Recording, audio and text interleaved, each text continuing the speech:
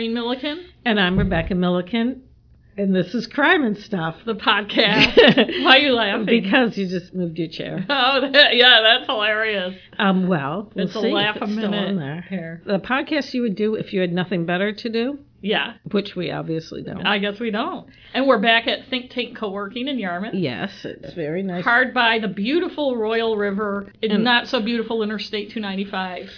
Yep. And we have some updates. Yes, we do. Do you want me to go first? Yes. Okay. My update is episode 29. Wow, that was a long time ago. Yeah, it was last this is summer. like, what, episode 44? I think so. Or 45. I might be 45. Yeah, I think you're right. Actually, that was 43. Well, we'll have to do something special on episode 50. Yeah. If we're still around. Yeah. Anyway, episode 29 was about Annie Dukin, the chemist that faked results. I couldn't think of the word. She did a great job. Yeah. Well, yeah, she was such a great, speedy worker. Yeah. To make a long story short. Yeah, it's complicated. About 40,000 cases were overturned. In Massachusetts. Because of her shitty work and faking stuff. They did have overturned cases, but the people still had court fines and stuff. So I'm going to read the short article that was in the Boston Globe today about it. There's a class action suit, and this is an article by Sean Musgrave. Dukin defendants want fees repaid. They do have a name called Dukin defendants. Yeah. Which we did talk about. Yeah. In the latest development in the Annie Dukin scandal, plaintiffs filed a federal class action lawsuit Friday seeking the repayment of probation fees and other fines paid to the state in drug cases that were dismissed due to evidence tampering by the disgraced former state chemist. The Commonwealth took millions of dollars from the pockets of people who were wrongfully convicted, and it must now give them their money back, Daniel Marks, a lawyer representing the plaintiffs, said in a press release. Last year, the Massachusetts Supreme Judicial Court vacated more than 21,000 cases involving so-called Dukin defendants. Mm-hmm. The suit contends that their due process rights were violated and they should be paid back the money they paid in the course of their arrests, incarcerations, and probations. Last week, the SJC, which is Supreme Judicial Court, oh, you're so smart, agreed to hear a related case from a man who paid thousands of fees after pleading guilty to drug possession charges. Both cases rely on a U.S. Supreme Court ruling from last April, Nelson v. Colorado, which was published the same day thousands of Dukin-related convictions were vacated. In that case, the Supreme Court ordered the state of Colorado to refund fees to a woman who was convicted but later acquitted of felony charges. The existence of both these cases shows that, although convictions have now been overturned, the state hasn't done much of anything to actually right the wrongs that were imposed on Dukin defendants, said Matthew Siegel, legal director of the American Civil Liberties Union of Massachusetts. One of the plaintiffs, Stacey Foster of Hyde Park, pleaded guilty to drug distribution in 2005. He was sentenced to 2 years of probation, during which he paid a monthly supervision fee, according to the suit. Foster also had to pay to reinstate his driver's license. Police seized approximately $1,800 from another plaintiff, Jamie Kimball of Woburn, when she was arrested in 2010. According to the complaint, Kimball explained to the police that funds were from her legitimate employment and for her monthly rent. The court ordered Kimball to undergo drug testing and counseling at her own expense, the suit said. The third plaintiff, Jonathan Riley, pleaded guilty in 2008 to drug possession with intent to distribute. He was sentenced to 2 years of probation. The suit named as defendants Governor Charlie Baker, Attorney General Maura Healey, and other state officials, as well as several district attorneys. So that will be interesting to see. They do deserve some kind of reparation. Right, and if people are wondering why some people pleaded guilty, the police presented them with this. I mean, there was one guy, it was a cashew. And police presented them with, these were found to be drugs. And you know how people are. They're like, well, if it was found to be drugs, I guess I must have had drugs. And people are pressured into, they don't want to go through a long trial and spend all the money, and they can't afford a lawyer. So even if they're not guilty, they realize now they have an uphill battle because there are tests showing, yes, you had drugs, even though they know they didn't, so they plead guilty. And you never know. I mean, if I got stopped for something and a cop's like, I found, marijuana leaves ground up or something on this rug of your car, I'd be like, maybe, I don't know. Yeah. I mean, I don't smoke, but who knows? Who knows how they got my car, I don't know. But in any case, so I have an update, too. And my update is episode 42, the Gardner Museum heist. Robert Gentile, who's now, I think, 82, a mobster, a reputed mobster, who the FBI thinks was involved in the Gardner Museum heist of 1990, was found guilty in April 2017 of gun charges. And you'll read in stories that they were unrelated, but basically the FBI has been kind of hounding him for years in a lot of ways to get him to say what he knows about the Gardner heist.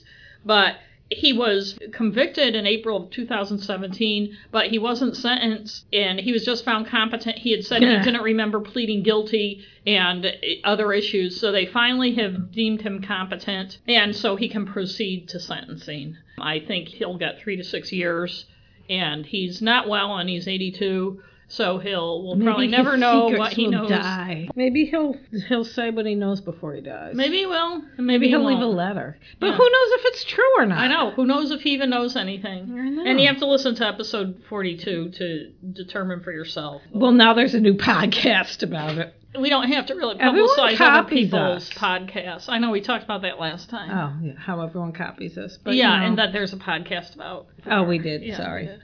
So to rub it in. Speaking of which, I think there are several podcasts about the one I'm going to do. Well, mine's the best. Yeah, but why don't you we don't care. We're not trying to necessarily. It's not a competition. And we are what we are. We're not investigating crimes. We're not doing anything. We do some research. We try to tell you a good story. We try to make sure we're accurate. We try to tell you stuff you may not already know.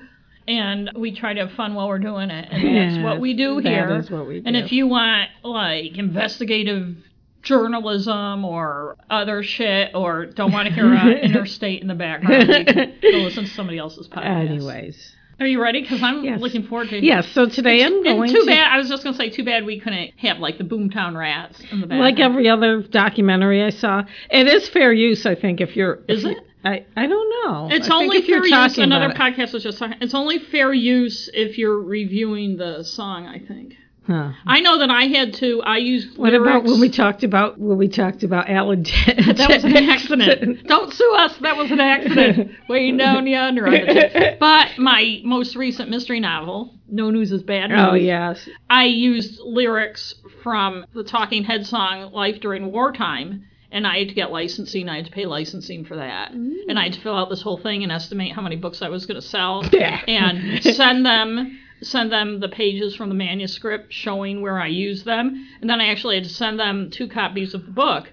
And it's funny because they send you this email. David Byrne thinks your book sounds so good, and he's the lead singer for Talking Head, that he wants 2 copies. That's like bullshit. You want 2 copies so you can check and make sure that I didn't publish a book. Well, maybe David Byrne does like it. If David Byrne was reading my fucking book, he'd like it so much he'd be talking about it, and then people would buy it and I'd sell it. Is it? But in any case... First of all, when was the last time you heard David Byrne on... But anyway... That young hipster guy just ruined our podcast with a slamming door. Well, he probably doesn't like the sound of women's voices. He can go fuck himself. Yeah, that's right. Anyway. And why does every guy that age have to shave his fucking head? Why does every guy have to shave his fucking head? Because they're going bald, I think. I'd rather see a guy I don't care about baldness. the hair so much as the long beards that they all have. Oh, I know, the Amish beard look? What is that? Or the ZZ Top beard look? I don't want to... men have it. I know those thick, bushy beards. It was gross. I would not date a guy with a beard like that. I'm sure you've broken a lot of hearts right now. Maybe I have. But anyway, maybe we should get into your story. My story today is about Brenda Ann Spencer, who you may know as... I don't like Mondays, girl. Yeah. I was going to say why can't I think of words? The inspiration for the song by the Boomtown Rats. One thing that annoys me is everything I've read keeps referring them as a punk band, which they are not. They were not punk, no. So anyway, but... We're going to talk about the song later, so we don't need to talk about it now. And if you haven't heard it, you can Google it. They play that song all the time anyway. Do they? I don't know. I haven't listened to the radio since the 90s. I listened... I feel like I'm still in the 90s. I just listened to I listened to the oldies, the classic rock. But anyway. Okay. The morning of January 29th, 1979 was eerie and odd, thought 10-year-old Crystal Hardy as she walked to school. She attended Grover Cleveland Elementary School in the San Carlos neighborhood of San Diego. It was a dreary day with frost on the grass. She went to the gate where Principal Ragg would come and let them in to start the school day. It was about 8:20. Monica Selvik, Crystal's classmate, was walking to school alone. As she approached the school, she suddenly fell to the ground. She didn't understand why she had fallen at first. She later found out that she had been shot in the abdomen. When you get shot, sometimes the bullet is traveling so fast you don't immediately feel pain. Wow. Some people say it feels like a punch or something knocking them down. Crystal heard popping noises and thought someone had firecrackers. She turned to see what was going on and was shot in the wrist. The bullet went through her wrist without hitting any bones or doing any permanent physical damage. Cam Miller, 9 years old, was wearing a blue vest. He was shot through the chest as he walked up to school. A bullet entered through his back and exited out of his chest. He said that the scar on his chest is a daily reminder. He was later told Brenda picked blue to shoot at because it was her favorite color. Although I don't know if that's really true. That sounds like that could be but one that's of what he those. believes. So Yeah. he said that in an interview. Well, the way to find out would be, were all the people shot wearing blue? No. Yeah, so.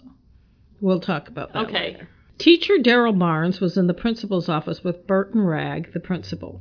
They heard the popping sounds and looked out a window. They saw some kids drop to the ground or grab parts of their body and start crying.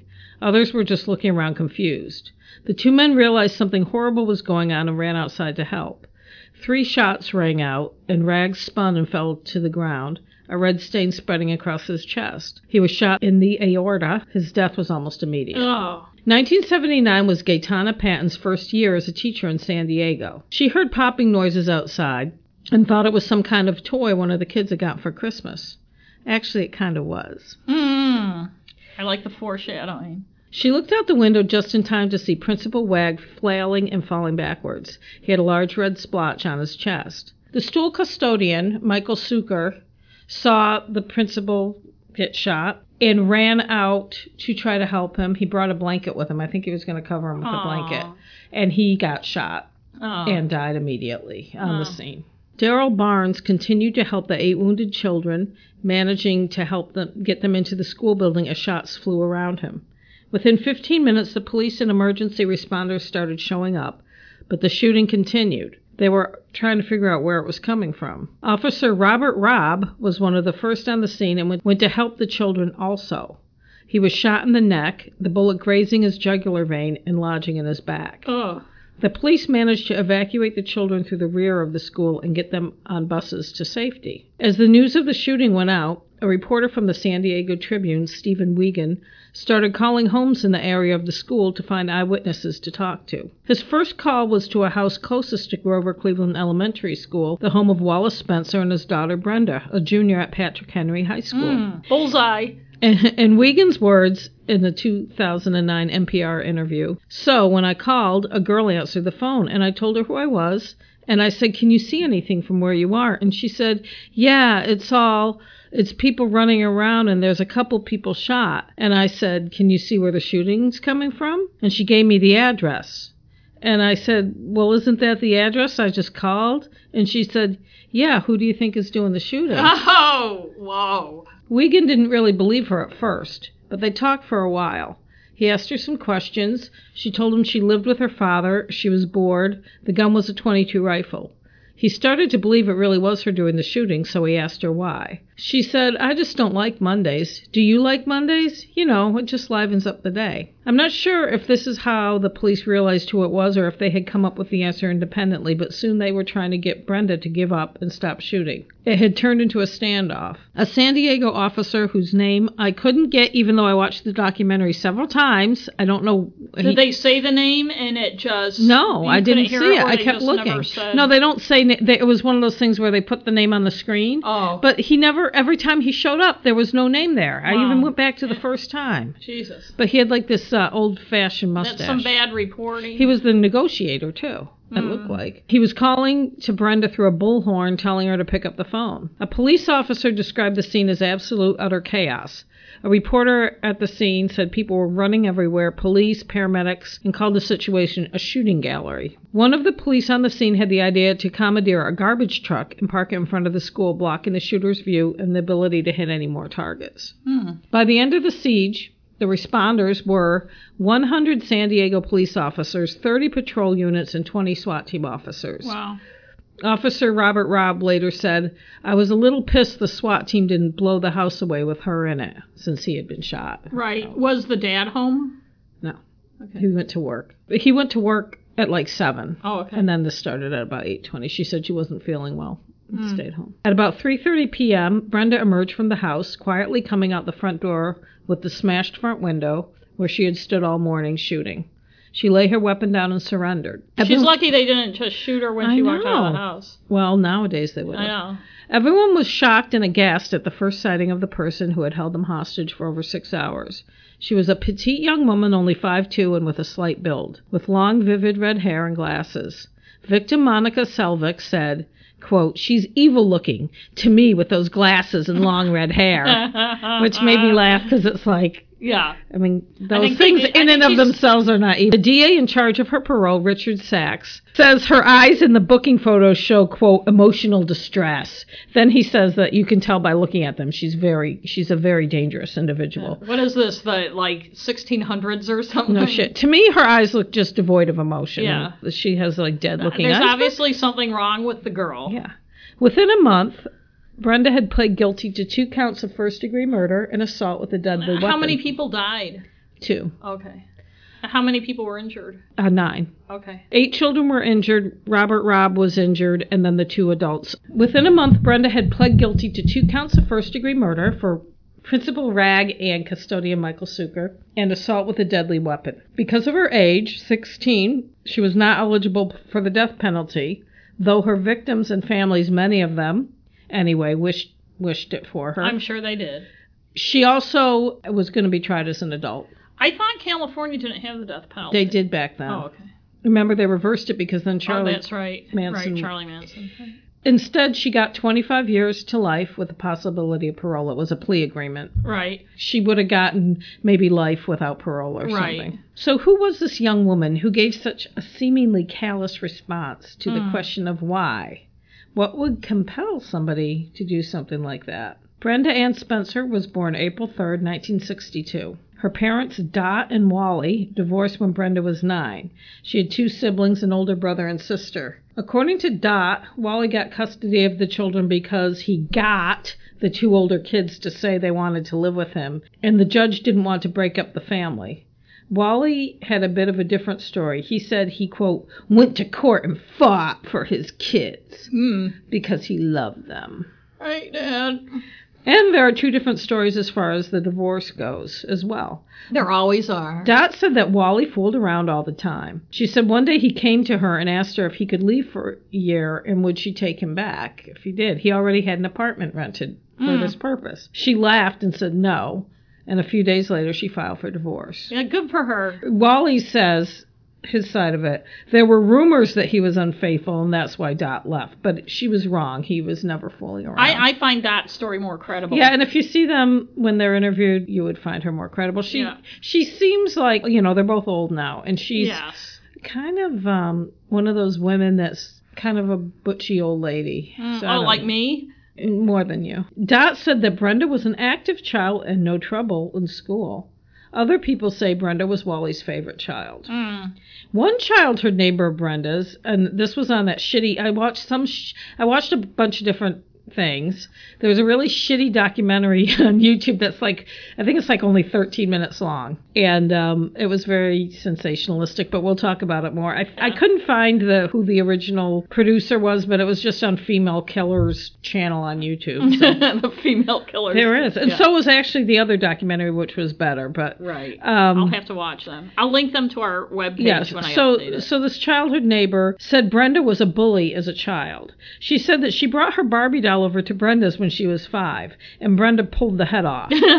Some profiler on this documentary said that doll mutilation is common in children who kill or stalk. Uh-oh. They are taking out their rage against the doll owner on the doll. We need to be very, very They are recreating abuse that's been done to them on the doll.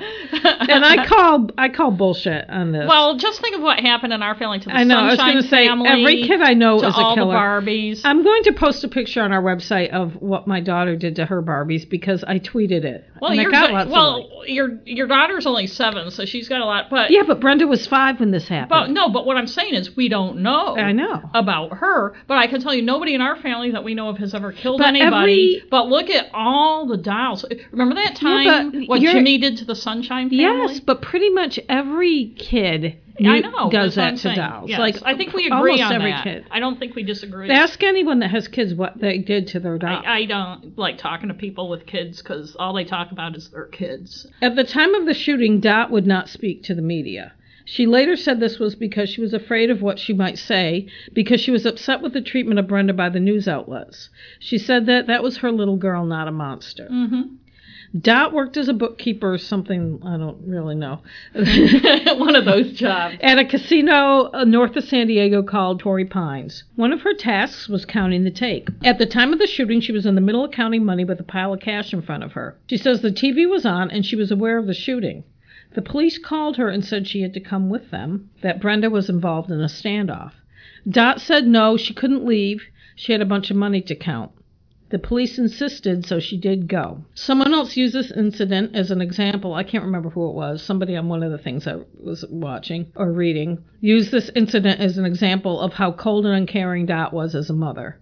She didn't even want to leave work when her daughter was involved in a crisis, according to them. I don't know. Sometimes it's just you're in shock and you're like, wait a minute, I can't. Right. I'm doing this. Your brain hasn't caught up. Like somebody gets arrested for murdering somebody and they say, I have a math test tomorrow, so you need to make this quick kind of thing. Yeah. People don't necessarily register what's going on to them when it's something really shocking. Also, it's another one of those things where, and you'll probably get into this later, we have very limited information about what really happened. Yeah. During Brenda's 2005 parole hearing, she was asked if her mother had sent a letter of support. Brenda said that she hadn't seen her mother in 5 years. She told the parole board she didn't spend a lot of time with Dot after the divorce either. Wally said that Dot didn't really make an effort to see her children after they broke up. Dot said this wasn't true. She said she would often come home from work to find Brenda on her front steps.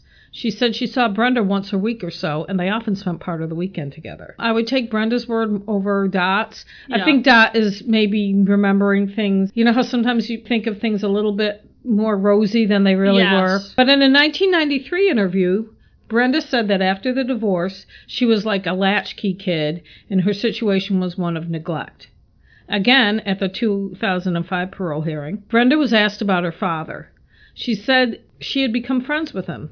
Indeed, Wally had visited Brenda every Saturday since 1979 when she was imprisoned, driving the 5-hour round trip to the California Institution for Women in Chino. And I'll also say that I watched that shitty interview on YouTube, and then I watched this better one that was from 2006, which is called I Don't Like Mondays. And some British guy that I can't remember. I didn't see the credits because it was cut off because I watched it on YouTube. Yeah, it's hard. But anyway, they had footage of her 2005 parole hearing, which was interesting. And they had a lot of good interviews. And the only good thing about that shittier one was they did have interviews with a couple people that other people didn't have interviews with. However, in 2001, Brenda told the parole board that her father had sexually abused her for years. The chairman of the parole committee rejected this claim and questioned why she hadn't come forward sooner. At the time, the parole boards felt that she was bringing this abuse as an excuse for what she did. But we know that sometimes people don't bring it up right away. That's right. In the 1993 interview, Brenda said she had been smoking pot laced with PCP, taking pills, and drinking. She said she had been hallucinating at the time of the shooting, thinking that she was under attack by some kind of commandos in army gear. Toxicology screenings at the time showed no signs of alcohol or drugs in her system. I haven't seen any instances of her mentioning this in later hearings about the hallucinating, but she hasn't done any interviews either, so I don't know. Right, and one thing could be when people, especially when you're looking back and there are difficult psychological questions to answer about why you did something, sometimes it's just easier to make something up. And, talk about bad information. Wikipedia says there were alcohol bottles strewn around the house. Another source I read said there was just... Well, the great thing about Wikipedia is it's right because anyone who wants to can put anything in. Another source said that Wally didn't drink at all and there wasn't any alcohol in the house. But there was a Southern Comfort bottle near her where she had been shooting. But She didn't have any alcohol in her system. So I don't really know. I don't think that she actually was under the influence of drugs. I think she was just saying that as a way to explain it. But I do think she had some kind of psychotic break. That's just me as not a professional, pulling that out of my ass. But also some of the tests at the time might have not have been accurate. Or who knows if they actually did one. I mean, I don't even know. Right. I mean, we hear so much stuff about... They say they did one, but whatever. When it was also 6 hours later. When Brenda brought up the abuse at her 2005 parole hearing, the chairman at that time did not dismiss it. Instead, he told her it was good she was making a breakthrough and trying to figure out why she did what she did. But she did not make parole, and it was shelved until 2009. Brenda's lawyer at the time of her arrest was Michael McGlynn. He followed her case through the years. He said he did not think she would harm anyone again. He described Wally as bitter and misanthropic. He said that Dot was very cold and had no relationship with Brenda. He said at the time of her arrest, one of his assistants found out from Brenda that Brenda shared a bed with her father. Ew. So people knew shit was happening back. She had said stuff back then. Right. No one did anything or said anything about it. She didn't go to trial, so, it didn't come up. When Dot was asked if she knew that they shared a bed in the 2006 interview, she said she did know that, unfortunately, but thought it actually was just a mattress on the floor, not even a bed. Oh, okay, well then... No, she didn't know. She was just saying, yes, I know. And she said actually it wasn't a mattress. When asked if she thought Wally had molested Brenda, Dot said she had her suspicions, but Brenda would never tell her anything. And I don't think she knew at the time they were doing it that they were sharing a bed, but I think she found out later. Yeah.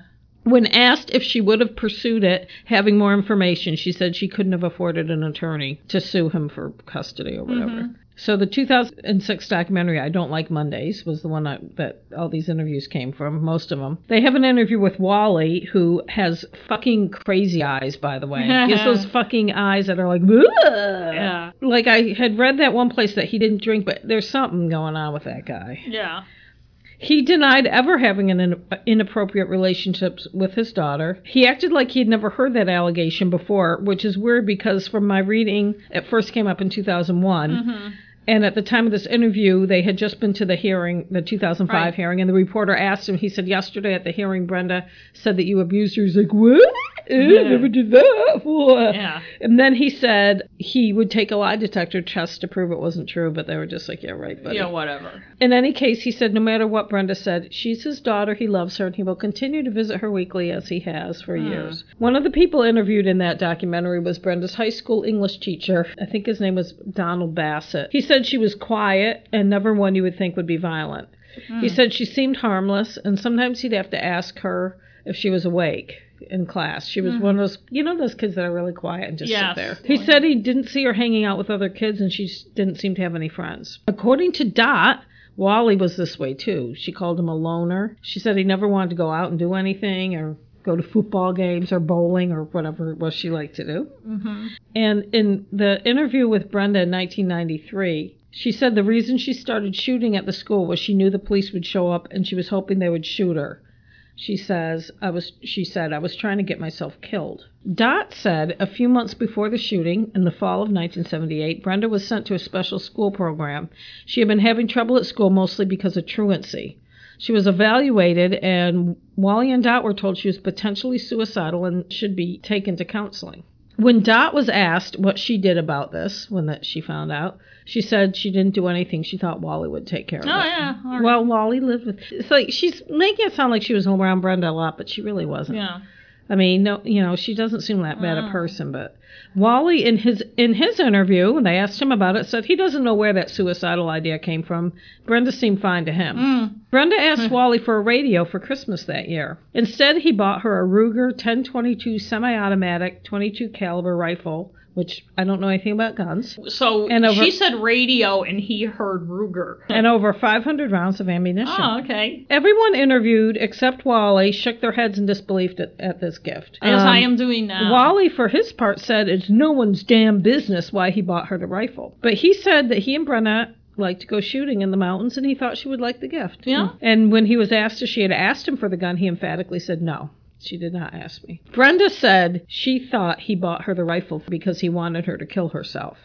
But I think he would have probably bought her a handgun. And the other thing is, too, maybe Wally did. People don't always do the exact logical thing when you think something out would be the most... If you wanted to buy somebody a gun to kill themselves, it doesn't follow that somebody doing that would get I don't think he did anyway. Yeah, I think he's just an idiot. Yeah. Well, actually, her perception of why he bought it is almost more important than the reality of why he bought it. You are correct. A gun expert on the 2006 documentary describes .22 rifles as the weapon of choice for young school shooters because they are light and have very little, if any, recoil. Well, that was then. Now we know they're AR-15s. Well, yeah, that was, that was 12 years ago.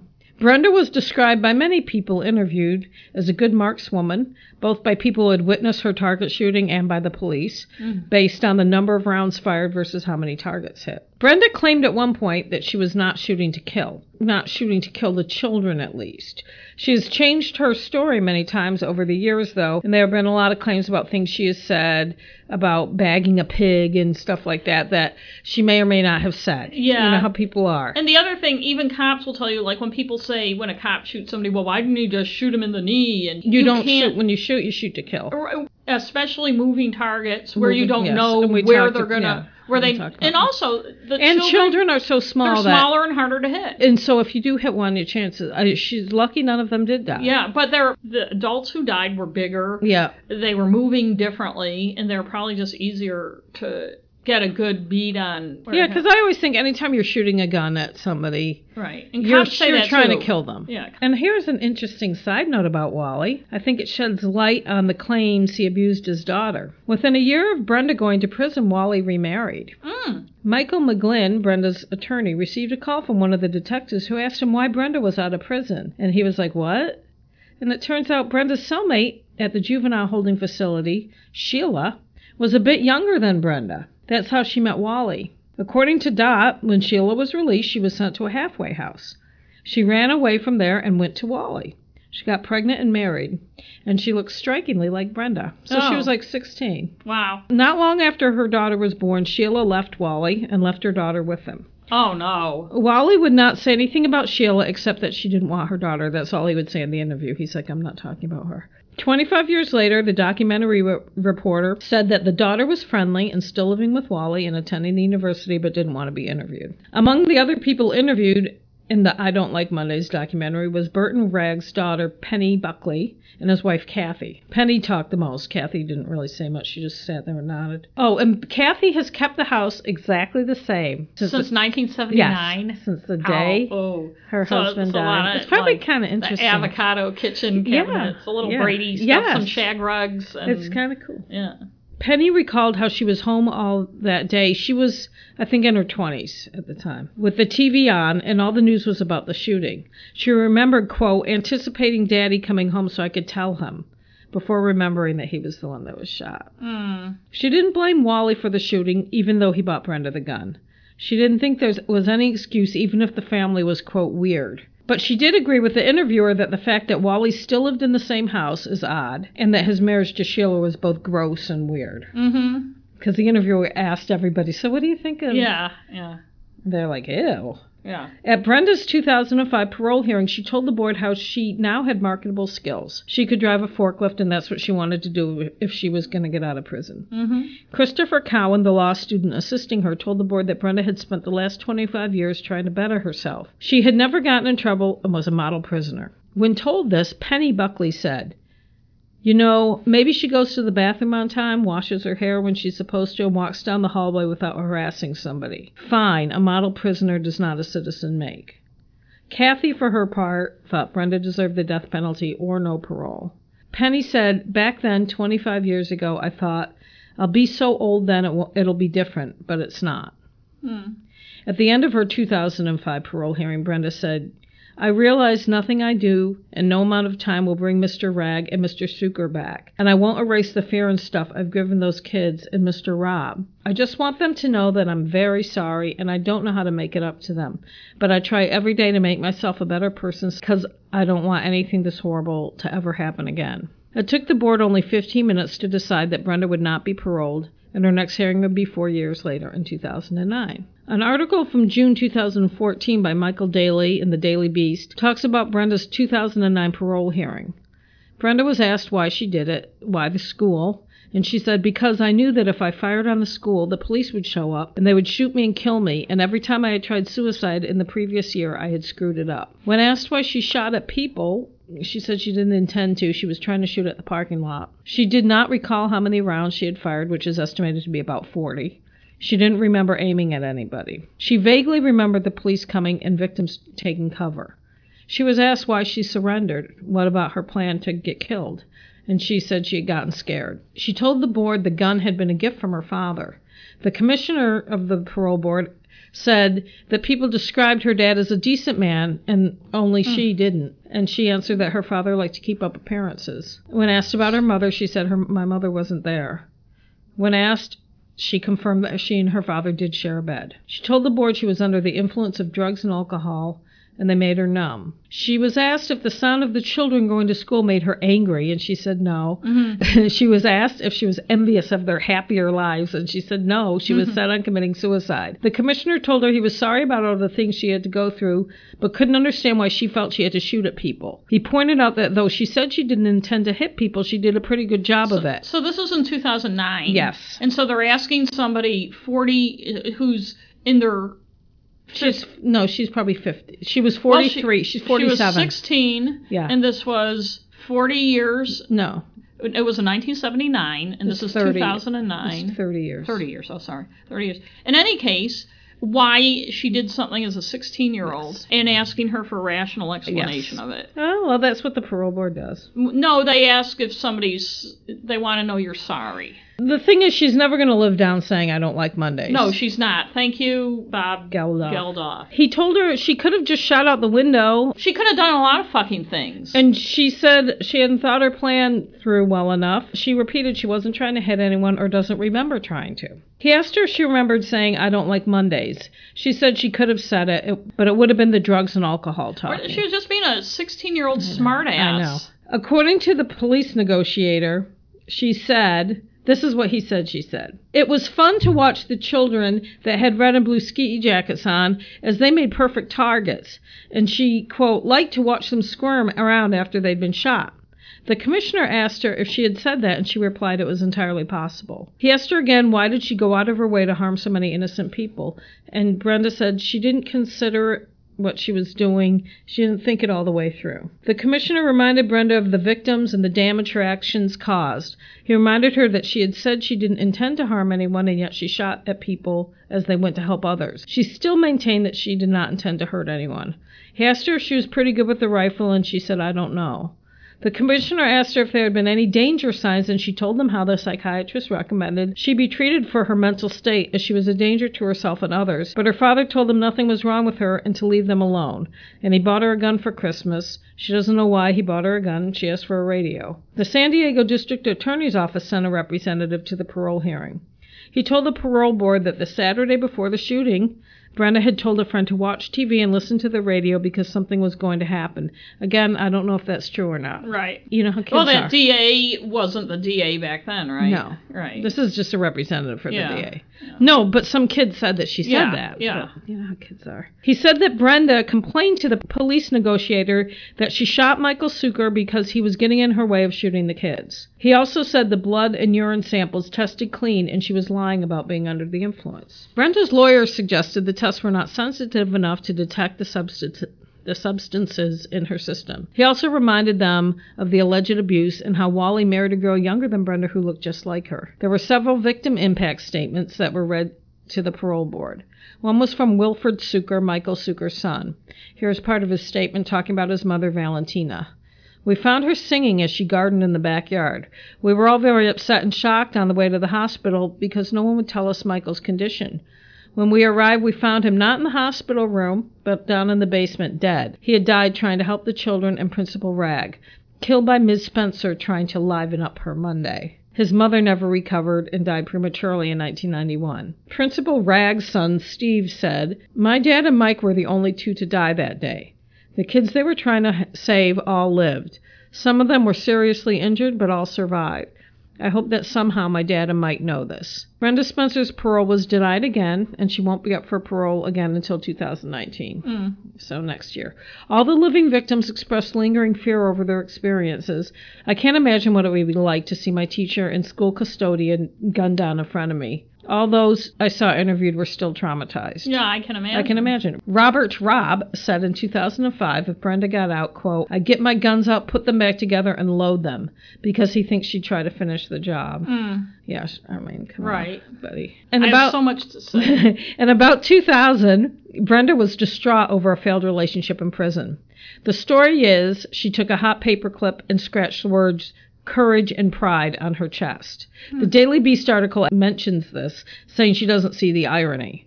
But when asked about the self-mutilation or branding, I would say, at her 2005 parole hearing, which was 9 years before this article, Brenda says this is not correct. What she branded on herself were runes that stand for unforgiven and alone, and I think those seem pretty apt. And a couple things I have a lot to say, but just about that in particular, how does the Daily Beast know she doesn't see the irony? Yes, that's there true. are ways to look at it that aren't ironic. Yes, and the courage and the... Right, and the pride. And, you know, what she did, and I'll say more about this when you're done and stuff, but what she did as a 16-year-old, you can't say that decades later she's not allowed to have feelings of affirmation for herself. And also, just get the fucking facts right. If you're gonna shit on somebody, get the facts right, even if they did kill people. Well, did they see them? I'd like to see it. Is it runes? Is it words? I don't know. Right. Everyone has to mention the fucking song by the Boomtown Rats, which I like the song. I always liked that song. But disagree with a few things I've been reading. And first of all, as I said, they're not punk. First of all, the song isn't a police report. I know. That's true. I heard one take on the song, and that said it was a comment on the nihilism of the teenage years and fit in with the punk attitude that life doesn't matter, which I agree with some of that, and I agree that Brenda had no will to live, and since she didn't care about her own life, she probably didn't care about others. Right. And like many teenagers, she was lonely, bored, frustrated, and had the need to do something, anything to just... Right. But it seems like a lot of people focus on Brenda's explanation and take it at face value, which I think is silly. It's ridiculous. And when the song says she can see no reason because there are no reasons, what reason do you need to be shown? I always felt like she gave a shit reason because she didn't know why. And there isn't a good reason. Like when he says, what reason do you need? I always feel that. When people want to know a reason for something, there isn't a reason. Right. Like you need a reason, but there isn't one. That's how I feel the song. I don't think he's saying... I always felt, first of all, the song stemmed from him hearing a good line. He actually was in an interview in Athens, Georgia at a college radio station, and they had a wire machine in there, a teletype machine or a wire machine. Yeah. And he saw that story come over the wire, and he read what she said and wrote the song. It's not like, I'm going to write this song that speaks to a generation and have this deep philosophical meaning. It's like a lot of writers see, wow, that's a good line right there. I'm going to... And it kind of just... I've always interpreted the song the same way, that the person who said that was almost dead inside, and that was just a... Right. Like, do you have the lyrics? It's the silicone chip inside her head was switched to overload. So, in other words, Bob Geldof, if nobody else recognizes that she's just not a normal, rational person who evilly decides she's going to shoot people, but there's something wrong in the girl's head. Yes. I mean, we could go line by line and dissect the song, and I always felt like she was just like, I don't know, and that's just an answer you give. And actually, and another thing, if I were 16 and I had done something, maybe not shot people, but if I had done something wrong, and I probably did as a teenager, and somebody said, especially a reporter, I didn't know, said, why did you do that? I would give them an asshole answer. Well, the funny or thing... Or a smart-ass answer, or a fake, brave answer. At the end of the documentary, I Don't Like Mondays, they ask a bunch of the people about the song, and Crystal Hardy says something about like, oh, I always liked that song. I thought it was a pretty song, even though she knew what it was about.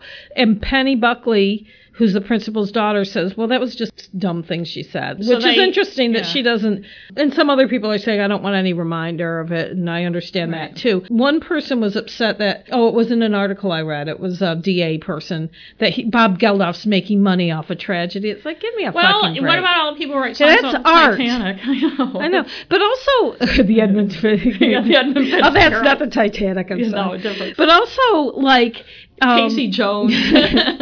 He said, I saw an interview with him that he said something like she wrote to him and said, "Thank you for making me famous," which I doubt she did. I don't believe that she said that. No. And it's like, he has a right to write about whatever the fuck he wants. Right. I like that song. So, yeah, me too. I've always liked that song. So that was my story about Brenda. The other thing is, people keep calling her the first school shooter. Oh, no, she wasn't. The grandmother of school shooters. She's a sniper. Right. She's like Charles Whitman, who was before her. Right, Texas. She didn't go into her own school and start shooting people. Right. Well, of course, what's his name? She shot kids at a school, and she's not the first one who had ever done it. No. And had there not been a song about her, she'd probably be out of jail by now. Yeah, I'm sure. Every parole hearing, they brought up what she said, and I don't think she'll ever get out of jail. First of all, let's just go for a default here so I don't have to keep saying it and you don't have to say it. Nothing we say is excusing the fact that she killed people or negating the pain of the victims or the families. No. When something tragic happens, people like to go to these extremes of, everything's black and white. Yes. And she was a 16-year-old. It was 1979, and that was the year I graduated from high school, so she and I are around the same age. And I can tell you, back then, shit happened to people, and nobody talked about it. Nobody understood the psychological issues that led to certain things. If somebody was being sexually abused like she probably was, it certainly wasn't talked about, and it wasn't believed. And it's still not believed. And the psychology of a teenage girl neither of whose parents gave a shit about what was going on with her, and she was quiet. She didn't apparently have any friends or a safety net. So she had major issues. But the fact that people want, especially all these decades later, her to rationally explain why she did what she did as a 16-year-old and somehow make them understand it I think is really tone deaf on the part of any parole board. Well, I watched the 2005. I saw her on that. I don't think she was acting for she seems very I think it was an impulsive thing. She had a gun and a lot of ammo that her dad gave her. And when people say, oh, well, if you were only shooting, why did you do this? Why did you do that? A 16-year-old isn't going to plan. A 16-year-old isn't going to make certain connections between if I do this, then this is going to happen. People love, especially now with all the cop shows on TV, people love to sit there and say, well, somebody who did this wouldn't do that. Somebody who did this wouldn't do that. She's a very troubled teenage kid. And again, not making excuses for her, but I fully believe, she's like, I'm just going to shoot at people, and didn't think of the circumstances or the consequences, or like you said, she was suicidal, so other people's lives didn't have a big impact either. And I also don't think that her, whatever remarks she would have said, and if she was there for 6 hours, she said a lot of shit. I know. And she was obviously having issues, and so they take these certain things out of context. I defy anyone out there to let somebody take things they said when they were 16. I know, I was just thinking that. Or things you did, like explain stuff you did when you were 16. I did some things that somebody said, why did you do? A lot of stuff you wouldn't even remember. And obviously killing somebody you would. And I understand how families feel. Mm-hmm. And I'm not... No, yes. And I don't want to, and I know this is going to sound bad, but I'm going to say it anyway, because that's the kind of person I am. Whenever I see families talk on a true crime documentary or in a newspaper story or story I'm editing, I kind of know what they're going to say. I kind of know where they're coming from. And my feeling is, yes, that's how they feel, but that's why you don't put them on the jury if this person goes to trial either. Their family member was killed. But that doesn't mean that she was just this evil person who, in fact, I don't even really like the word evil because it oversimplifies everything. Right. And I'm not saying people should be allowed to get away with murder, but again, and I've said it so many times, when we have this kind of us and them mentality, there's us, there's all the good people who would never do anything bad, who judge people on their merits, and we're also giving and wonderful and moral on our high horse. And then there's bad, evil people who do bad things that we would never do. And there's no gray area of somebody who's being abused, somebody who has no support system, somebody who obviously has emotional and psychological issues and isn't getting any help, somebody who tried to get help, somebody she's 16 years old, she's sleeping in her fucking father's bed. And so if that's happening at home, what the fuck else is happening at home? Because the other two were older and they were out of the house. So right. So, they were alone what else the hell is going on there? And who's she going to talk to about it? And I don't give credit when people who barely know, he's a decent guy. How many fucking people have we heard he's a decent guy about? Please. You know, the lack of understanding. And, you know, I can kind of see it in 1979, but like the parole board now, and I don't know who people are on parole boards. The 2005 guy seemed more empathetic. I don't feel like anyone. Oh no, that was the 2009 one. Never mind. I don't feel like anyone should be beholden, no matter how bad it was, to something they did when they were 16 and in a really shitty state. And also, I bet you there's probably thousands and thousands and thousands of people in the U.S. who have done worse than what she has and are no longer incarcerated for it. I know. And if it weren't for the song, and I like the song, but if it weren't for the song, first of all, we wouldn't even remember who she is because she killed 2 people. Right now, tell me the name of the guy in Vegas who killed the 50-plus people. What's his name? I know. I don't know. I can't remember, right? What I'm saying is, and I'm not demeaning the fact that she killed 2 people, but I think she's being unfairly treated. The fact that she was 16 when she did it and was tried as an adult or charged as an adult. It was because they said it was, at the time it was the law because of the seriousness of the crime that she was tried as an adult. Well, she was going to be tried as an adult. But, you know, people who expect rational explanations, or a 16-year-old, even one who isn't troubled, to act rationally all the time, or to explain... Well, that's why you don't give them a fucking gun. Right, or to explain why they said or did what they said or did. But also, can I tell a real quick story about the reporter? Why, you know him? No, but... You know, this whole thing about calling, you know, people, which we did back then when something was going on. But in 1987, September 1987, and it was pre-internet. I wish I had saved the newspaper, but I don't have it now. I was working in Manchester, New Hampshire, and there was this restaurant out on the outskirts of town, The Yard, and there was a sniper. Ooh. And a couple people were shot, and not seriously. One guy, like, it was his earlobe and something. People coming out into the back parking lot. And so, as always, we got sent out there. No! And it was me, and it was Rob Percy, who was another reporter, but he was what they called a combo at the time, where he also carried a camera. So he went as a photographer, because the other photographers, taking photos at a football game or something. And I went, and the police had it all blocked off. But our cousin, Jackie and Tony, lived near there. Oh. And I knew that from their house you could go through the woods and get to this little subdivision that was on this road where the restaurant was on Mammoth Road in Manchester. So we parked in Jackie and Tony's driveway. I called from there and told my boss, Harry Von Haslen, what we were doing. We went through the woods, and we got to the edge of the woods, and there were these houses. They were like ranches and split levels, typical. And there was a backyard. And the houses were on the road, and the restaurant was across the road. And we could see in the house whose yard we were in, there was a guy in there, and he was on the phone. And I said to Rob, let's go ask that guy if we can go in his house and look around. And Rob's like, oh, no, I don't want to. If he ever hears this, he probably wouldn't. But he's a British guy, but he probably would deny that. But he was very reluctant. And I'm like, oh, let's go, because I wanted to get the story, and I didn't want to get in trouble. I wanted to come back with the story. And so we go in, and it was a young guy in his 20s. He had a military uniform hanging on a hanger on a door.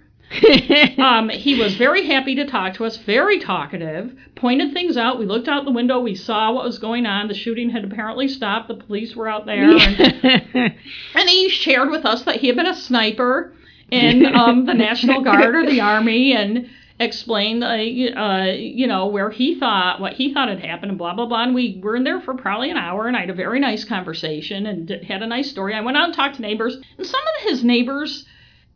they didn't want to say a lot. Yeah, I was just talking about the shooting when they let people start coming out again. Somebody said somebody in the neighborhood had shot their cats.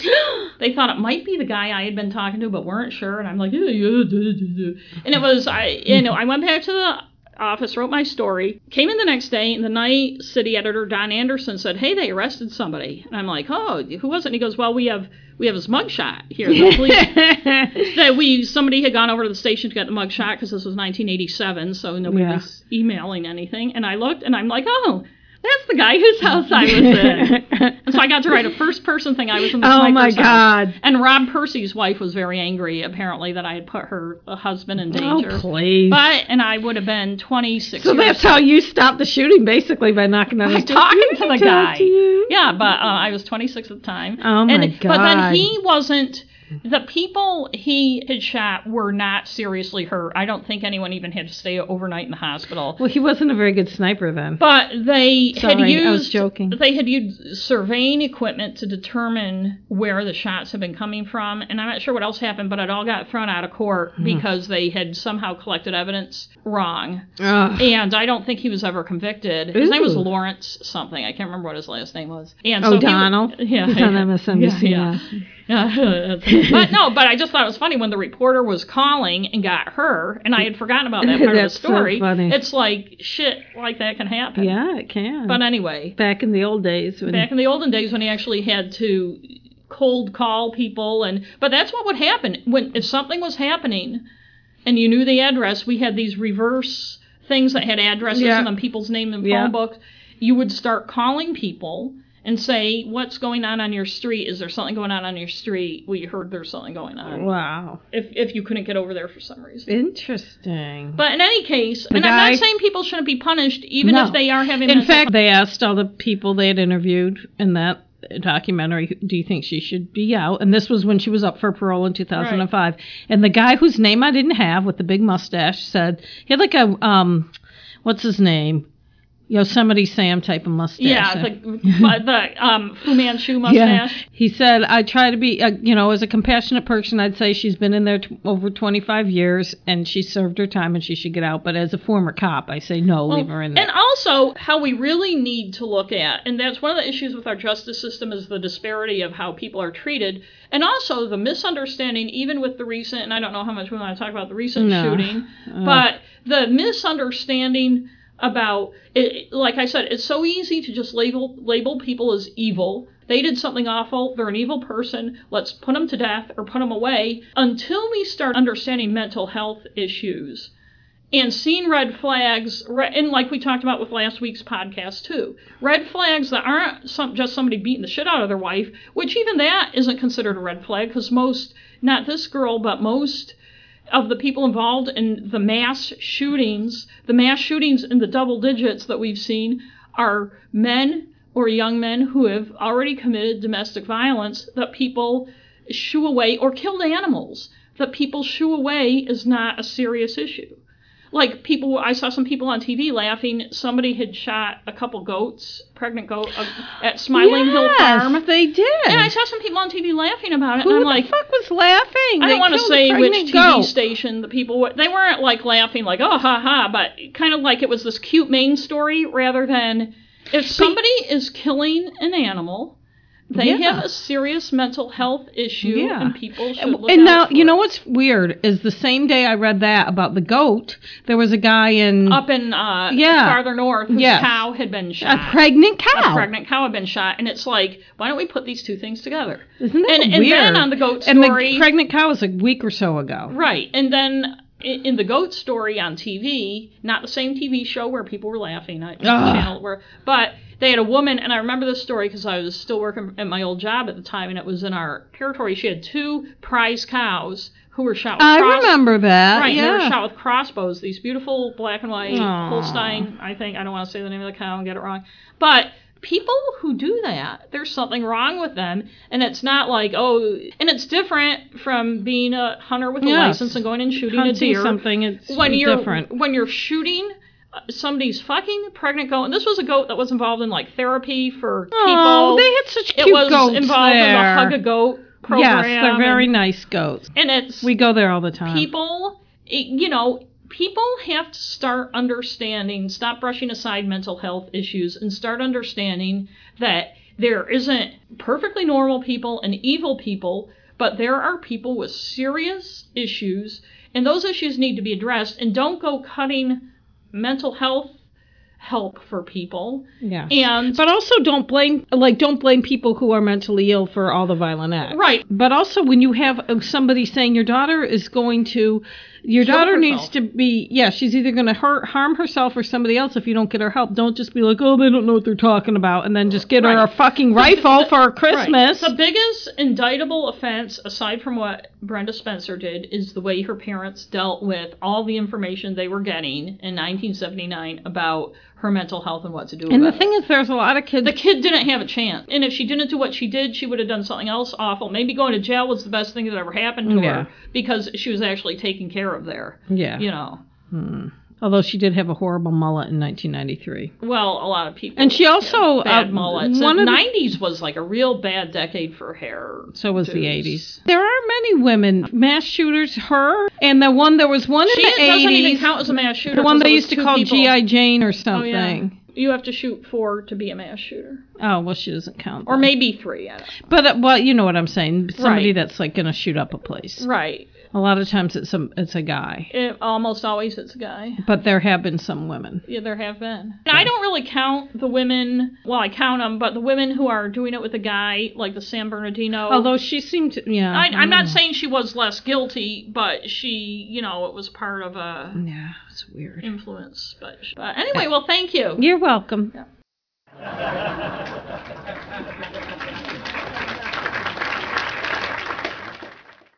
So for our recommendations, we have something very special. We're unveiling, our new rating system. Yes. And we're basing it on Amber, who had the podcast Black Girl Watching. Yes. Black Girl Watching. Her own rating system. She had certain criteria that she would rate TV shows and other things on, and based on the fact that she was black, watching it. Yes. And she invited other people to have their own rating system. And I really enjoyed listening to her podcast. And we'll have to her tweet to her and tell her that we took her invite. So we have our own rating system, and we're calling it the Negative Nellies Watching. Yes. The NNWs. The reason we came up with the negative, it was actually my idea. We could only think of negative. So I said, why doesn't everyone start out? Well, I had thought of the same thing. You just said it before I did. Oh, yeah, okay. And our system can apply to anything. True crime documentaries, mostly things having to do with crime, books, fiction, TV shows, movies. And all the criteria may not apply like if it's a podcast. Yeah. But everybody starts out with a 10. And I'll just go through it real fast, and then we'll talk about each thing. Okay. Everyone starts out with a 10, and then they get a point taken away for bad reenactments. And like I said, if it's a podcast or a book, it won't have that, but they just don't get the point taken away for that. Nah. Narrative cliches, racial and gender obtuseness, or we can even say social obtuseness. Yeah. There's lack of good visuals, missing pieces, inaccuracy and anachronisms, storytelling, freshness, repetitiveness, and beating the drum. Ooh. So those are 10 things. So let's start with bad reenactments. I think that speaks for itself. There are many. I can take if there's just a very brief, like it's not people talking or acting, but almost just a very brief flash of something. Yeah, that's I can almost sometimes take okay. That, but the more reenactments, the more I just can't stand it. I was watching on, I think it was A&E, called The 11, and I had a lot of other issues with that. I had to stop watching it, and it's rare when I'll stop watching a true crime show or documentary. I still usually watch about these murders in Texas of young women, and the reenactments, and they were so repetitive, and they were so unnecessary. I almost feel like there's a lack of imagination. Yeah. It's easier to have... They're just filling the time. Right. Like, instead of finding footage and stuff, which we'll talk about later. And sometimes the reenactments don't even match the facts. That shitty documentary I saw, that 13-minute one about Brenda Spencer, first of all, the girl that played her looked like a model dressed like her one thing, which is fine. The reenactment wasn't even accurate. The house wasn't accurate. They didn't have her firing out of the front door like she really did. She was firing out, it looked like a bedroom window and a brick house. I mean, none of it was accurate. Right, they don't even try to... And then they kept showing still photographs of the reenactment, not the real thing, making it look like the real thing, brutal. Which is also annoying. That's brutal. It's like, at least show the real thing. That's when you were talking about, and I can't remember the episode number, of course, but the Nicole Cable murder. Didn't you say, like, they had a reenactment of her riding with her mother in a car, and it's supposed to be, this little town outside of Bangor, Maine, and it looked like some suburb somewhere. It was silly. So bad reenactments, and I think that's the one that's easiest to explain. The next one, narrative cliches. These are like tropes where the wife can't understand why the cop husband can't stay home with her and the kids more, and why his job's always pulling him away. The wife is always like a nag. The nagging wife. But cheating husband, nagging wife. Right. And a lot of things are going to have stuff like that, but I think it depends on how, since these are subjective when we watch something, it's... Well, also, I think narrative cliches, too, like descriptive cliches, like... She lit up the room when she walked in. Every single woman... He was a churchgoer. Every single woman on Dateline or 48 Hours that gets killed lit up the room. Right. She had a smile that just... She was a friend to everyone. Yeah, it's like, give me a fucking break. Yeah, so maybe they were, but Jesus. So it's small things like what people say. And it's also bigger concept things, thematic cliches as well as... And I think the thematic cliche would happen, to me, would be more of a fiction thing, would be more of an annoyance. Yes. Although, because in real life, if it's accurate, then... And what really bugs me about the narrative cliches, like, oh, she lit up the room and stuff, is, again, I feel it, in a lot of ways it's lazy reporting. Yes, it was lazy, yeah. Because they don't delve to get real information about a person. And they don't give you anything specific. Right. About people liked her because she always brought chocolate chip cookies to work. Or, I mean, why can't they just tell me something specific? Tell a story. She found this puppy and she brought And then they it always have to say she's beautiful, whether she is or not. Right.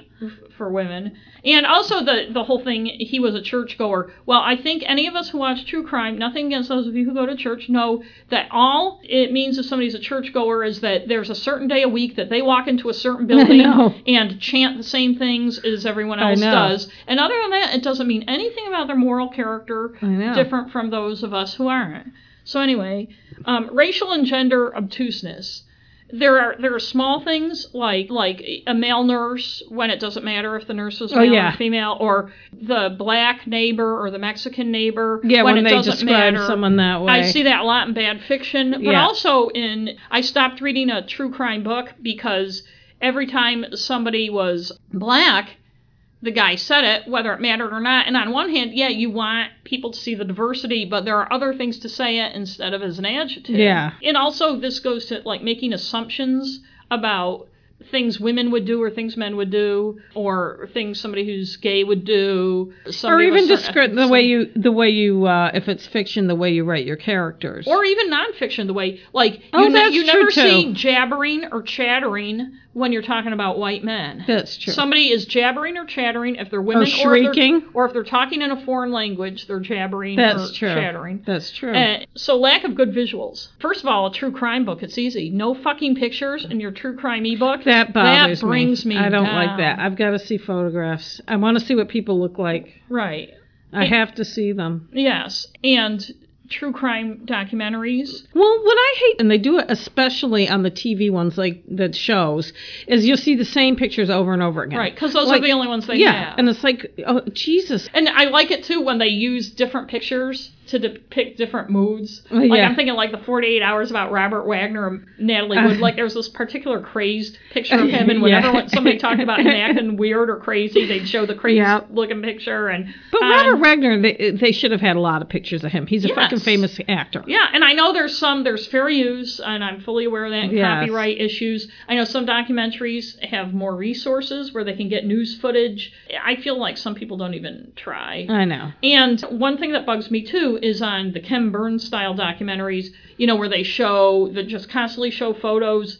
But when you're not sure if the photo they're showing is of the people they're talking about, especially more historic ones, or to depict a scene that's not the people. If you're going to show like a bunch of kids standing in front of the schoolhouse, is this the young Theodore Roosevelt or whoever that you're talking about? An example? Or is it just an 1800s whatever photo of the... And one thing that you just reminded me of that I had in this last one, every time a person is on the screen talking, have their name underneath them. Yes. Every time, because I cannot fucking remember who they are, or I missed it the first time. You don't have to have it on the whole time they're talking, right, but when they appear, can you have their name? Especially if you have a lot of talking heads. Yes, and who they are. I hate it on the... Oh, I hate it when they don't say who they are. On the TV news, they'll just show people talking, and it's like, well, this person's opinion matters in this way if it's...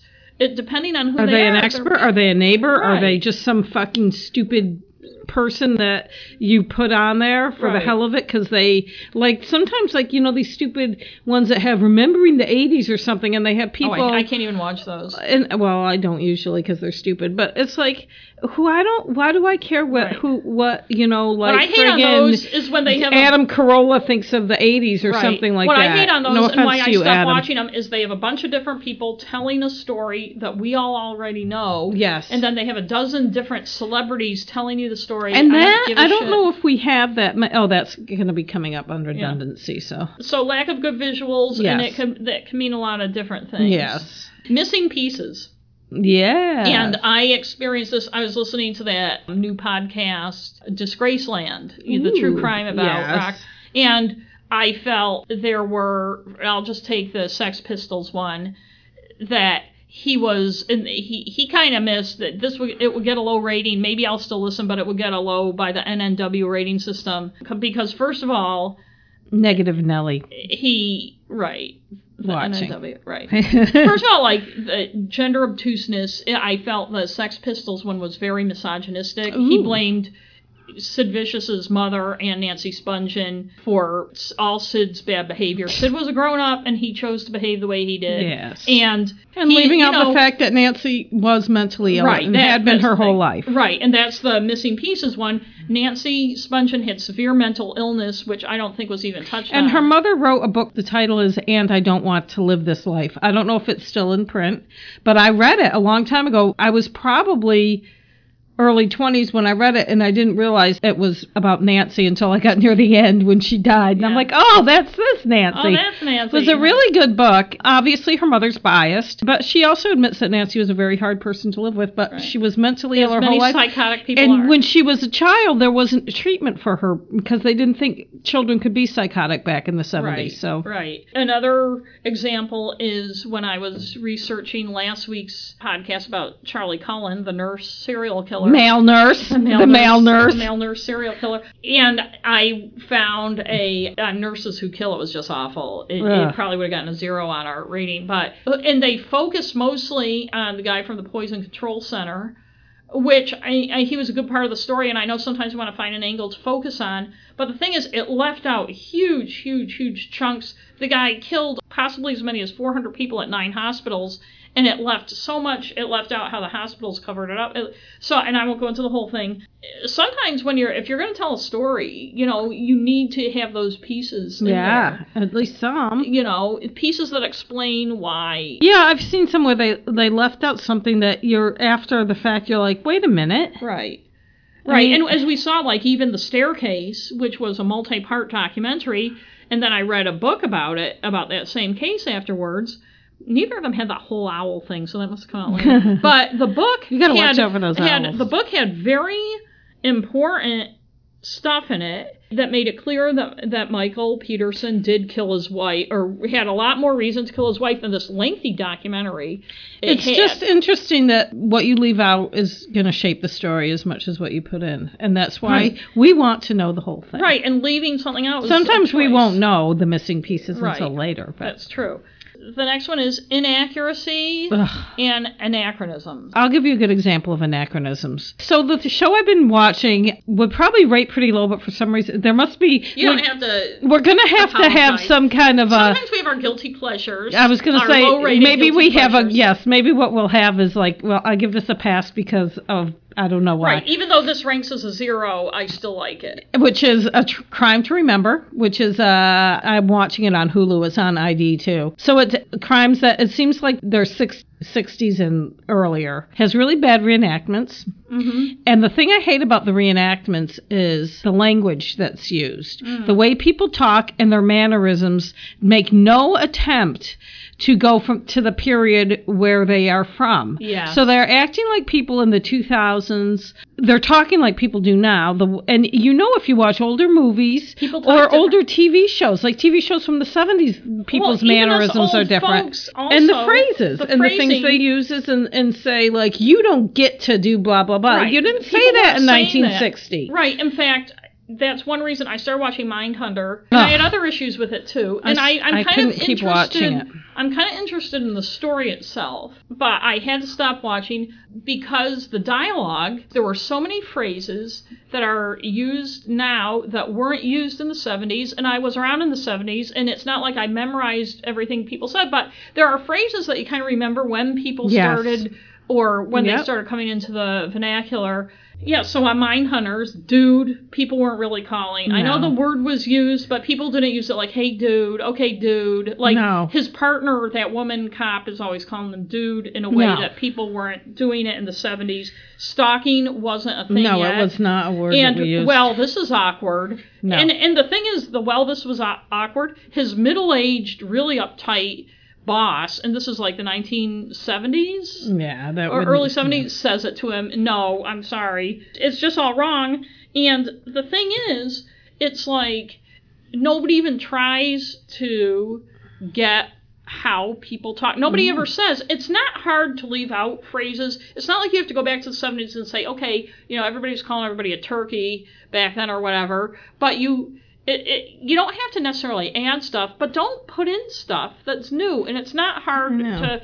And just because you weren't alive then, it just doesn't ring true. Like, to me, if something takes place, like I said, in the 30s, I wasn't born in the 30s, but I have watched a lot of old movies and stuff. Right. So you kind of know. It's like, remember that show, John Slattery was on it, and Kyle Chandler? Homefront. Which is still not out on DVD anywhere. And there's a Homefront now, but this wasn't it. This was in the 90s, I think. Yes. And it was this small town after World War II. It was like in Ohio or somewhere. And they talked what I assume is the way people would have talked in the 40s. I loved that show. And it was a fantastic show. But like Mindhunter, they take a lot of pains to put old cars and stuff in it. But man, just don't be lazy. It sounds like a nitpicky thing, but we're the negative Nelly, so we can do it. Right. But that kind of thing will make me stop. I stopped watching it. It is. I'm interested in the story for Mindhunter, but the anachronisms, I just can't. Maybe it's because I've been a book editor for a long time and that type of thing. That is the type of thing that I would go after in a book. And also, it has a lot of narrative cliches, male-female relationship cliches and that type of thing. And inaccuracy, when you're watching, and this has happened many times when we're watching a true crime documentary, and they say stuff that we know isn't true. Or they take some cliche, like you were talking about. Oh, they said that. Her brand, her Courage Pride brand with the Daily Beast. Oh, yeah. Yeah. Oh, yeah. There's an inaccuracy. But also, I was thinking of Ashley Willett. Whatever that the one with Chris Hansen. The guy said she was found on a road in Saco, Maine. It's like, no, she wasn't found on a road. She was found on a road in Scarborough, Maine. She was from Saco. And I know some people may say, Saco, Scarborough, who gives a shit? Nobody except for people who live in Maine, and even some of them, are going to know the difference. But it matters, because if you don't care about getting that stuff right, where do you draw the line? I just feel like you need to be accurate as possible, or if you don't know, say, we're not sure, but this is... And part of the thing is you're telling a story. At least that's what we're doing. We're telling a story, and I'm not saying that we're like what everybody should aspire to, or that we're perfect all the time. We're obviously not.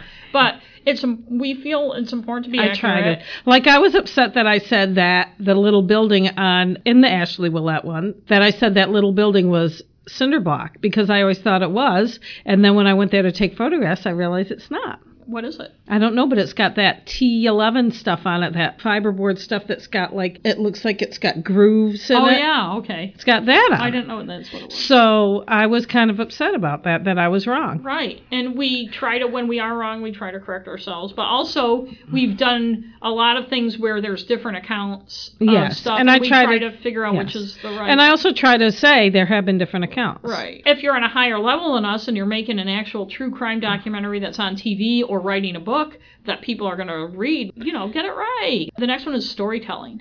Yes. And storytelling can be a lot of things, but to me it's how do you frame it?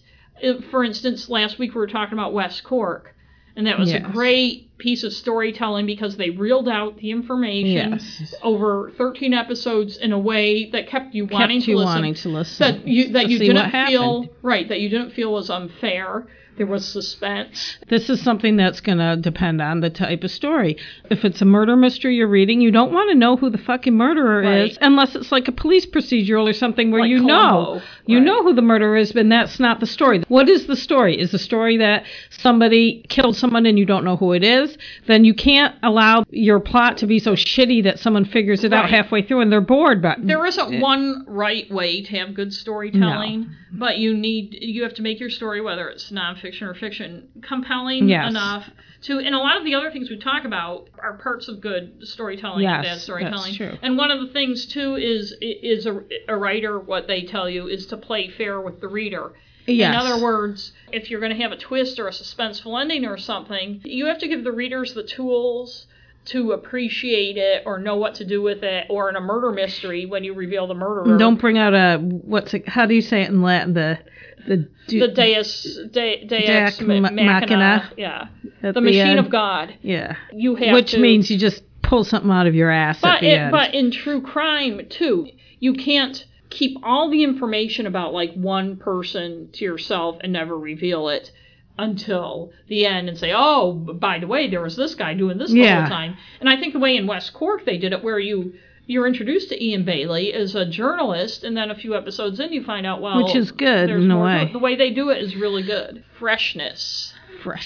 Part of it is, are you telling me something I've never heard before? Yes. One thing about Disgraceland so far, and obviously we do podcasts too where people probably know more than we do about some of the stuff, but he implies that we're going to be hearing, stuff about these. And so far, maybe it's just because I'm old and I've been around a long time, but he didn't tell me anything about Jerry Lee Lewis or Sid Vicious and the crimes or murders or whatever surrounding them that I didn't already know. And the thing is, don't fucking give me the bullshit. Don't act like you're going to tell me something new and then not. If you're going to just be telling a tale, that's fine. Right. And also, and I know that, with all the true crime podcasts, a lot of people do the same topics. Yeah. We do the same topics. People copy us. No, and so I'm not saying, people can't do the same topic.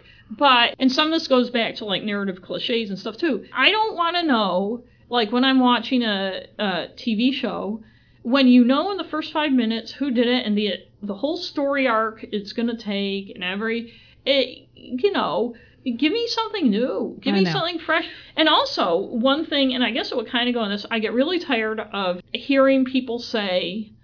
and I hear this more on podcasts than anything else, I didn't know anything about this. I know. I've never heard of this before. Well, good for you or bad for you, but when it's something really famous, like for instance, the Atlanta serial killer, it concerns me about how your storytelling and your research is going to go. I know. Because if you could go through life without hearing about this thing or that thing, how are you going to give me information about it that I can find credible? That's right. But when I'm reading, especially a book of fiction, or even a book like a true crime book, I want to feel like I'm reading a fresh story and not just a recycled thing with maybe different names and characters, but we've seen it all before. Yeah, yes. Like, especially, like, one thing in fiction that really bugs me, and this is in a lot of the first-time author books I had to read for that contest that I am no longer... Yes.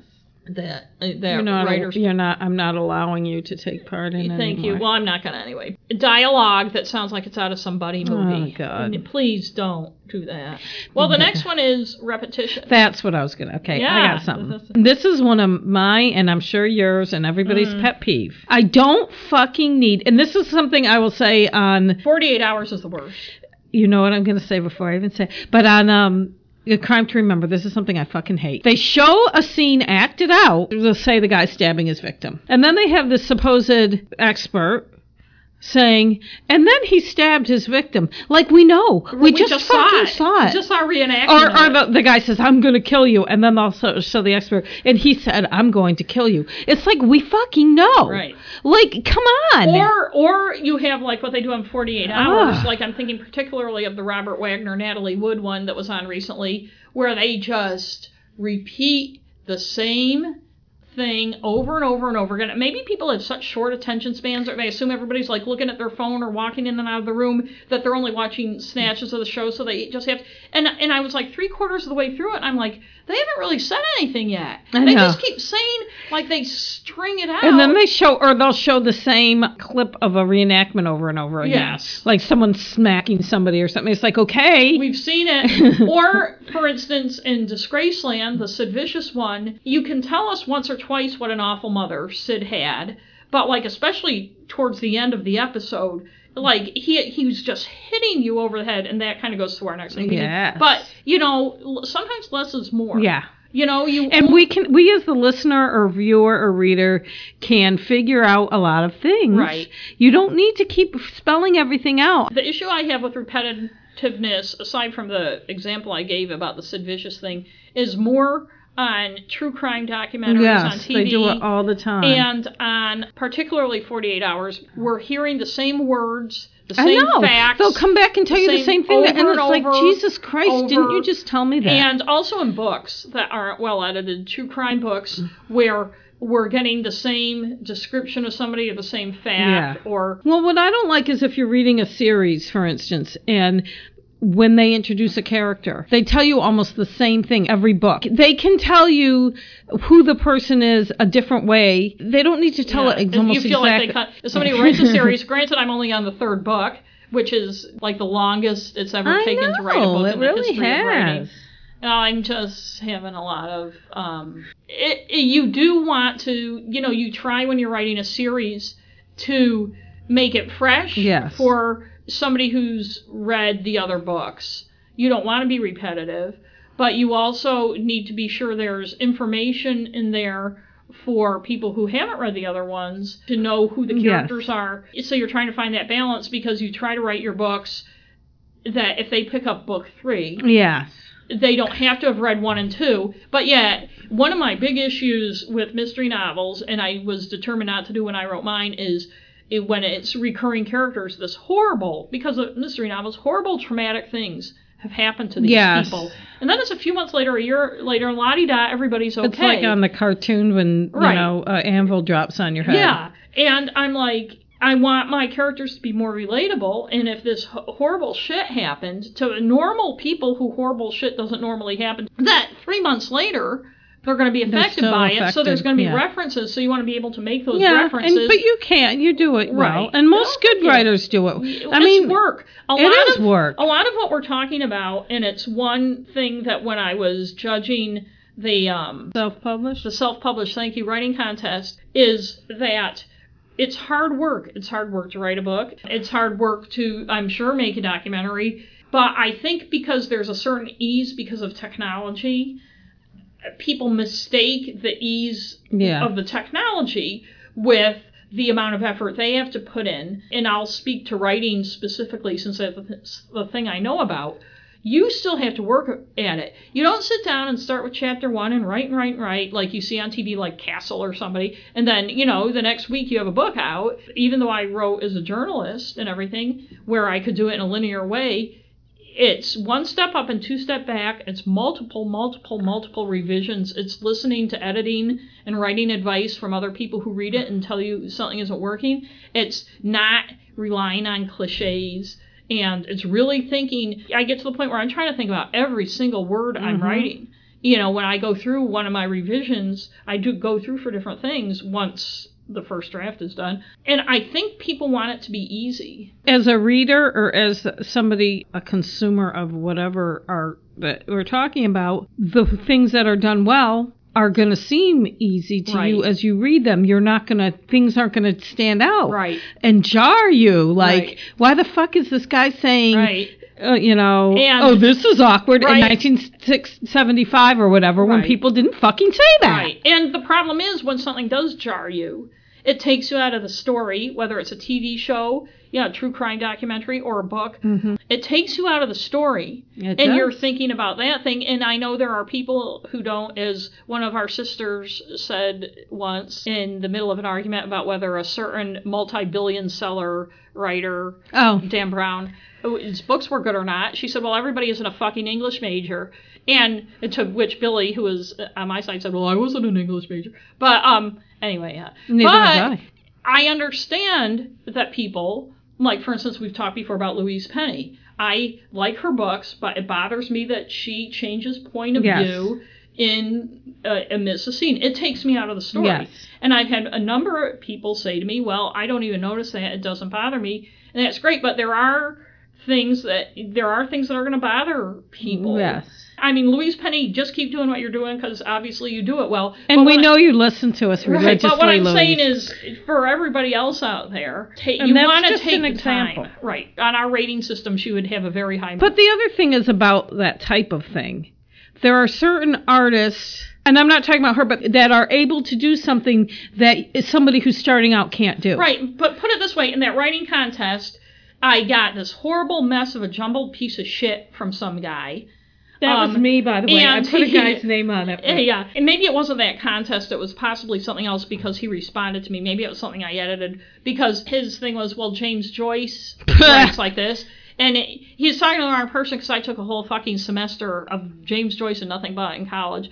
And I said, when you are James Joyce, first of all, you can do whatever you want. But second of all, his were precision. It was like putting together a building. Yeah. What he did. You know, it's like somebody throwing a bunch of paint on a wall and saying, well, Jackson Pollock did this. I know. There was thought behind what they did. You have to go by the rules to what's going to be the most accessible and entertaining to people. And then when you become this multi-billion seller millionaire artist, which very few people become, by the way, then you can start breaking the rules. Yeah. Then if you want to slack off and do it differently, go ahead. And also she's Canadian, so I'm thinking maybe they have different rules. But also, well, look at Stephen King. I mean, he can do whatever the fuck he wants. Right. Now, if he wants to write a book that's 1,500 pages, no one's going to say this book is way too long and you got to cut it. I mean, maybe his wife would, or maybe somebody would. Yeah. But he's going to be like, well, fuck it. I can sell 10 million copies of it, so you can kiss my ass. Yeah. But he's Stephen King. He's not, your buddy Josh that is pounding out his 1,500 page fan fiction in the basement. Right. You know what I mean? Right. So anyway, let's get to what we've been doing, basically. The last one is beating the drum. Beating the drum. And this can have a couple different meanings. One of the ones, like one issue I have with 48 Hours Mystery, is they beat the drum for the death penalty all the time. I'm not saying don't mention the death penalty, but, they make it sound like if somebody didn't get the death penalty, it's a big tragedy. And however you feel about the death penalty, I don't think it's a secret that I'm against it. I don't want to get into a debate with the world on it right now. But to trivialize it, and I know families feel a certain way when they're family members. And they have a right have a right to feel whatever way they need to feel.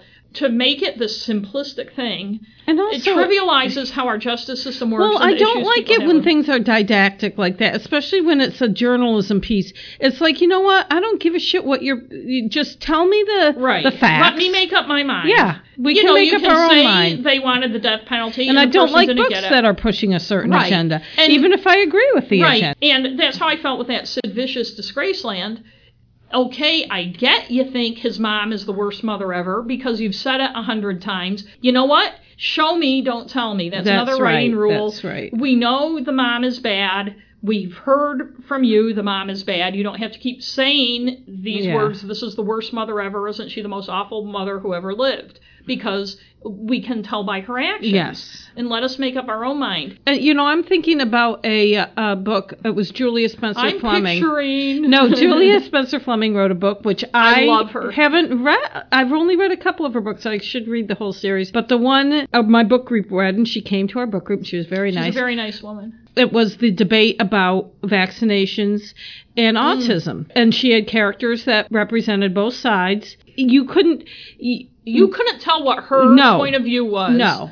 From reading it. In fact, when she asked us about it at the book group, and we all agreed that you couldn't. She showed both sides in a good, balanced way. And I'm not saying you always have to do that. Right. But also, if a character's racist or something, that's fine. You don't need to balance that off with someone who's not racist. I don't care. As long as we know... But there needs to be context. Yes, and if we know as a reader that this is the character thinking and not the author, that's fine. Right. But sometimes the way things are narrated, you can't tell, and that really irritates me. Well, I'll give an example. One of those self-published books, and it was actually one that took place in Maine by somebody who lived in Maine, talked about... That was me too. No, this wouldn't have been you, because listen to what I'm going to say. Talked about how the Squaw Mountain, the name had been changed by just a handful of liberals, PC liberals, blah, blah, blah. And I'm not going to get into the whole debate about the offensiveness of Indian terminology in the white person's world here, but it was the writer's possibly point of view.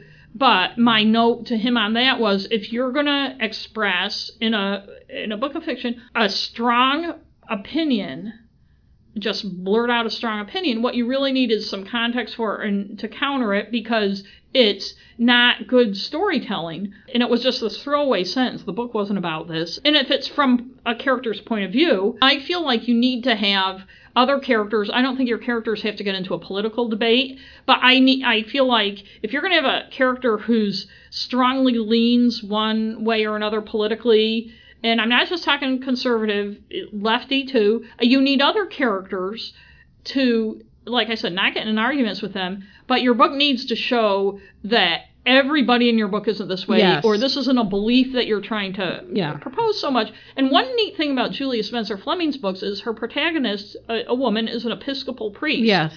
And despite that, I think she does a really good job of relaying a kind of moral and spiritual world and point of view without being overtly religious. Yes. And, or preachy religious, because to me, as an atheist, one thing that bothers me is books that assume everybody's looking at something from a Christian point of view, or, I'll be reading a feature. This used to happen to me with Sports Illustrated when I used to get it years ago and everything. And the minute somebody starts crediting God for all their good fortune or something, it gets boring to me. Mm-hmm. And I'm sorry, I don't mean to offend anybody on that, but I don't want to hear about God being the person that helped you win the game or whatever. I want to hear what you did, And in works of fiction, when people start getting really overtly banging the drum on religion, I'm just not interested. I think you can show moral characters and spiritual characters, and like Julia Spencer Fleming does, without... And certain books I've read, mysteries, or the ones that are police procedurals, or like a mix of both. There's some mysteries that are kind of... I like to know, why did this person do it? There are people that commit crimes. Everyone's a human being. Everything's not black and white. I don't like cardboard cutouts of people sometimes this is how they're beating the drum, is every single character that does bad things is bad, and this and then the cops are all great, and then they're the cops are always making these preachy comments, and it's like, give me a fucking break. And I hate TV shows that do that too, and a lot of the procedurals on TV are like that. It's always a choice. If it's fiction, whether it's a TV show or a book, it's a choice because whoever wrote the script or wrote the book is putting that in there. And if it's true crime, it's a choice. It's up to you to do it in a way that's fair and depicts the story. So beating the drum can be a lot of things, but a lot of it is just... We beat the drum a lot, like right now. We do. Yes, we're beating the drum. That's how we roll on this podcast. We're drum beaters. I think this will help us when we're doing our recommendations. Right. We can talk about our rating system. And maybe what we'll do is... Go over it once in a while. We'll put it on our page. We'll put it on the website, too, so that you can... You can relive it anytime you want. Right. And you may or may not agree with us, but you can have your own rating system. That's right. Everybody can have their own rating system. And we're not by this You might be positive poly watching. Yeah. And we're not by this rating system saying we're above all this or better than all this. We just want to give you some context as to what our criticisms are or something. If you can say, why does she think that show sucks? Well, you'll know. Well, she sees I get it. Or maybe you don't give a shit why, but then you wouldn't listen to us anyway. That's right. And so... Next week, it's my turn. I mean, next week, next time, it's my turn. Ooh. I don't really want to say... Are you going to give a preview? Well, I kind of know what I want to do, but a lot can change. Yeah. So we do have some special guests coming up in the coming months. Yeah, so I need to firm things up with them. Together, and And I don't want to make them mad at me, so we've got to get them in here before they get annoyed with us. Hopefully, they don't listen to many. I don't think they've listened. No, nobody listens. So so you can find us. Our website is Crime and Stuff online. You can find us if you just look for Crime and Stuff on Twitter, Facebook and stuff. iTunes podcast. Yeah, and rate us and review us. Yes, donate. The ratings go a long way. So that's this week's show. Thank you. Thanks. Bye. The DA in charge of her parole, Richard Sachs, says her eyes... Sachs. Okay. How old are you?